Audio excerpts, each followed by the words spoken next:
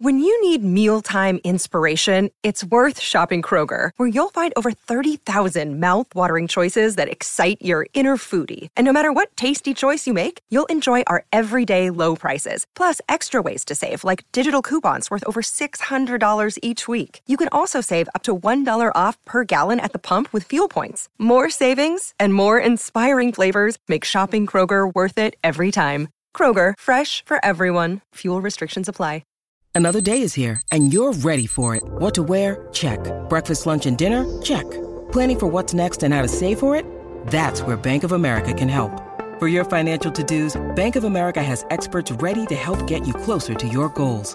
Get started at one of our local financial centers or 24/7 in our mobile banking app. Find a location near you at bankofamerica.com/talktous. What would you like the power to do? Mobile banking requires downloading the app and is only available for select devices. Message and data rates may apply. Bank of America N.A., member FDIC. You're tuning into Black and White Sports on YouTube. The no-holds-barred truth on sports. The main event starts now. All right, Black and White Sports supporters, we're going to talk about Bill Belichick. We got a little bit of information here as to why he ultimately did not get this Atlanta Falcons job, and we got an NFL insider that is making a bit of a prediction, or more so, he's casting a light on how much red-hot, scorching aura of Bill Belichick is going to be raining down on Brian Daboll in this upcoming New York Giants season. Now, we all heard that Belichick did not want to take one of these jobs that had a furious media, conglomerate that was going to be crushing the team, or they could get to people inside the building in order for things to leak out. Now, it's my theory that he probably told Philadelphia and Dallas, I don't want to come there because of the way the teams are covered. However, I believe he told them that with the knowledge or the thought process that he was going to get that Atlanta Falcons job. Because I think if he would have been faced with the idea of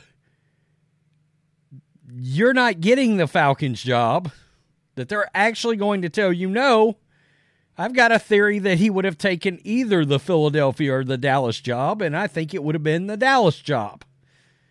The fact is, I believe behind the scenes, Jerry Jones reached out to Bill Belichick to find out it just so happens there was 4 or 5 days that went by before we got the word that Mike McCarthy would be back. I don't think that's a coincidence. I don't. So let's get to this. This is a tidbit, and I think it's rather interesting, and it is from Yahoo Sports, very, very good insider, Charles Robinson. And this is why the Falcons did not hire Belichick.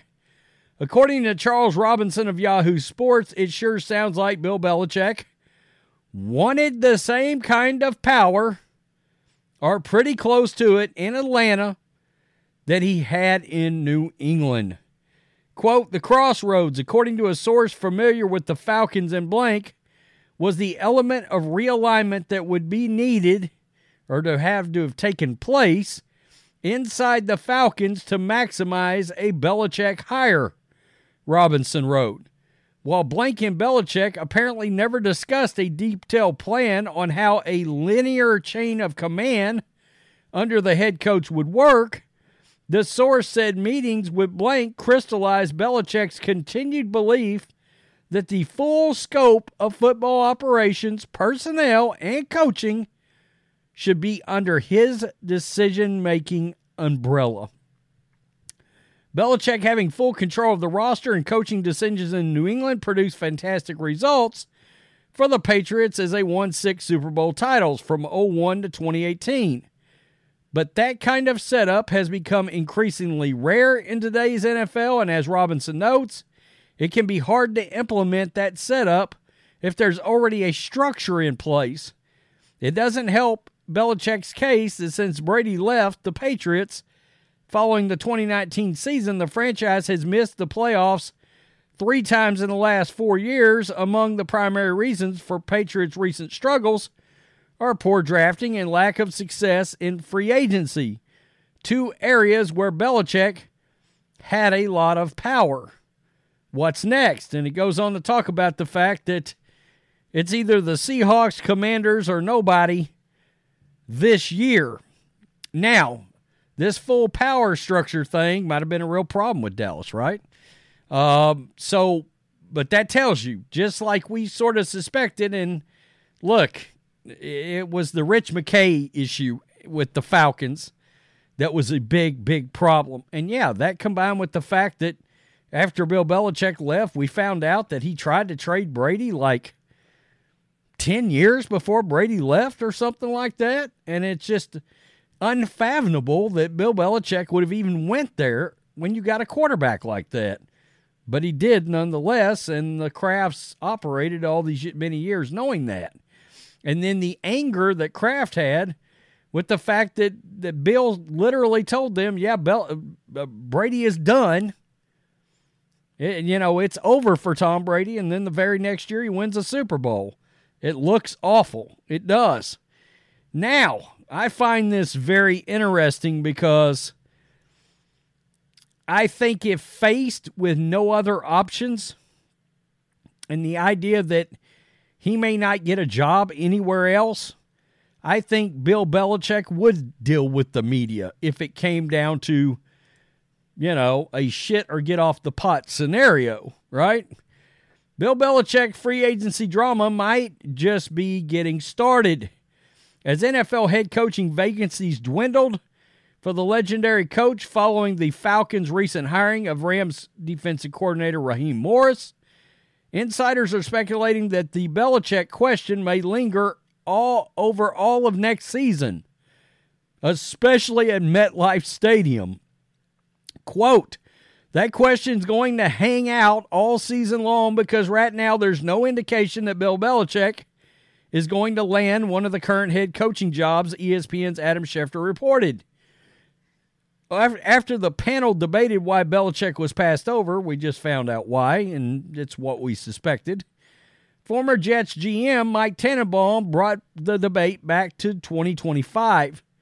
Quote, the biggest shadow he is going to cast is in East Rutherford, New Jersey.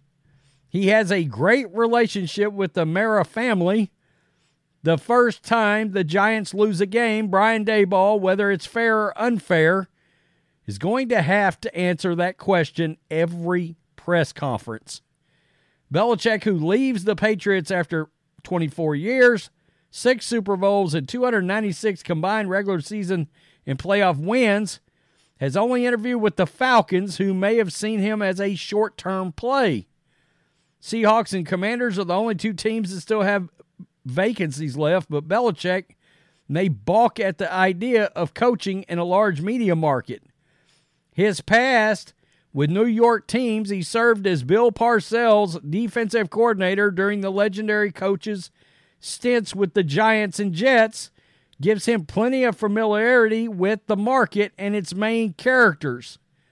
Though Daboll has won the Coach of the Year for the Giants with a surprising 9-7-1 finish in 2022, as well as the team's first playoff berth since 2016, a disappointing 6-11 mark, and a nasty split with defensive coordinator Wink Martindale has ignited questions about the team's future following a 2023 campaign. Yeah, all I got to say is Brian Daboll better win this year. That's my feeling. Because a lot of the people that I tend to listen to and tune into, well, several of them have some very interesting things to say about what went on behind the scenes or what was going on behind the scenes between Daboll and Wink Martindale. And I'm going to tell you right now, Wink Martindale is extremely respected around the NFL. Very respected and considered one of the best DCs in the league. Hell, people were looking at him for head coaching jobs, I think, last year. Nonetheless, the one insider I listened to describe the situation with Daboll and Wink Martindale as a shit show. Used one of my terms. a shit show behind the scenes, and that there's like actual chaos behind the scenes involving the coaching staff and Martindale and everything that happened there before Martindale's guys got let go, and then he said the hell with it. So I think with all of that, I do think the Giants are very interesting with Bill Belichick. The problem with Bill, besides some of the things that ultimately cost him his gig with the Patriots, the shortcomings, is his age. Now, if you thought, hey, even at his age, he's going to be sharp as a tack, and everybody knows he can still coach up defense, no doubt about it. Even as bad as that Patriots team was, that defense played really well for the majority of the season. And that was with missing a lot of guys on defense due to injury. Who knows what it would have looked like if Gonzalez hadn't gotten hurt and Judon hadn't gotten hurt. It would have been even better if they would have gotten any offensive play.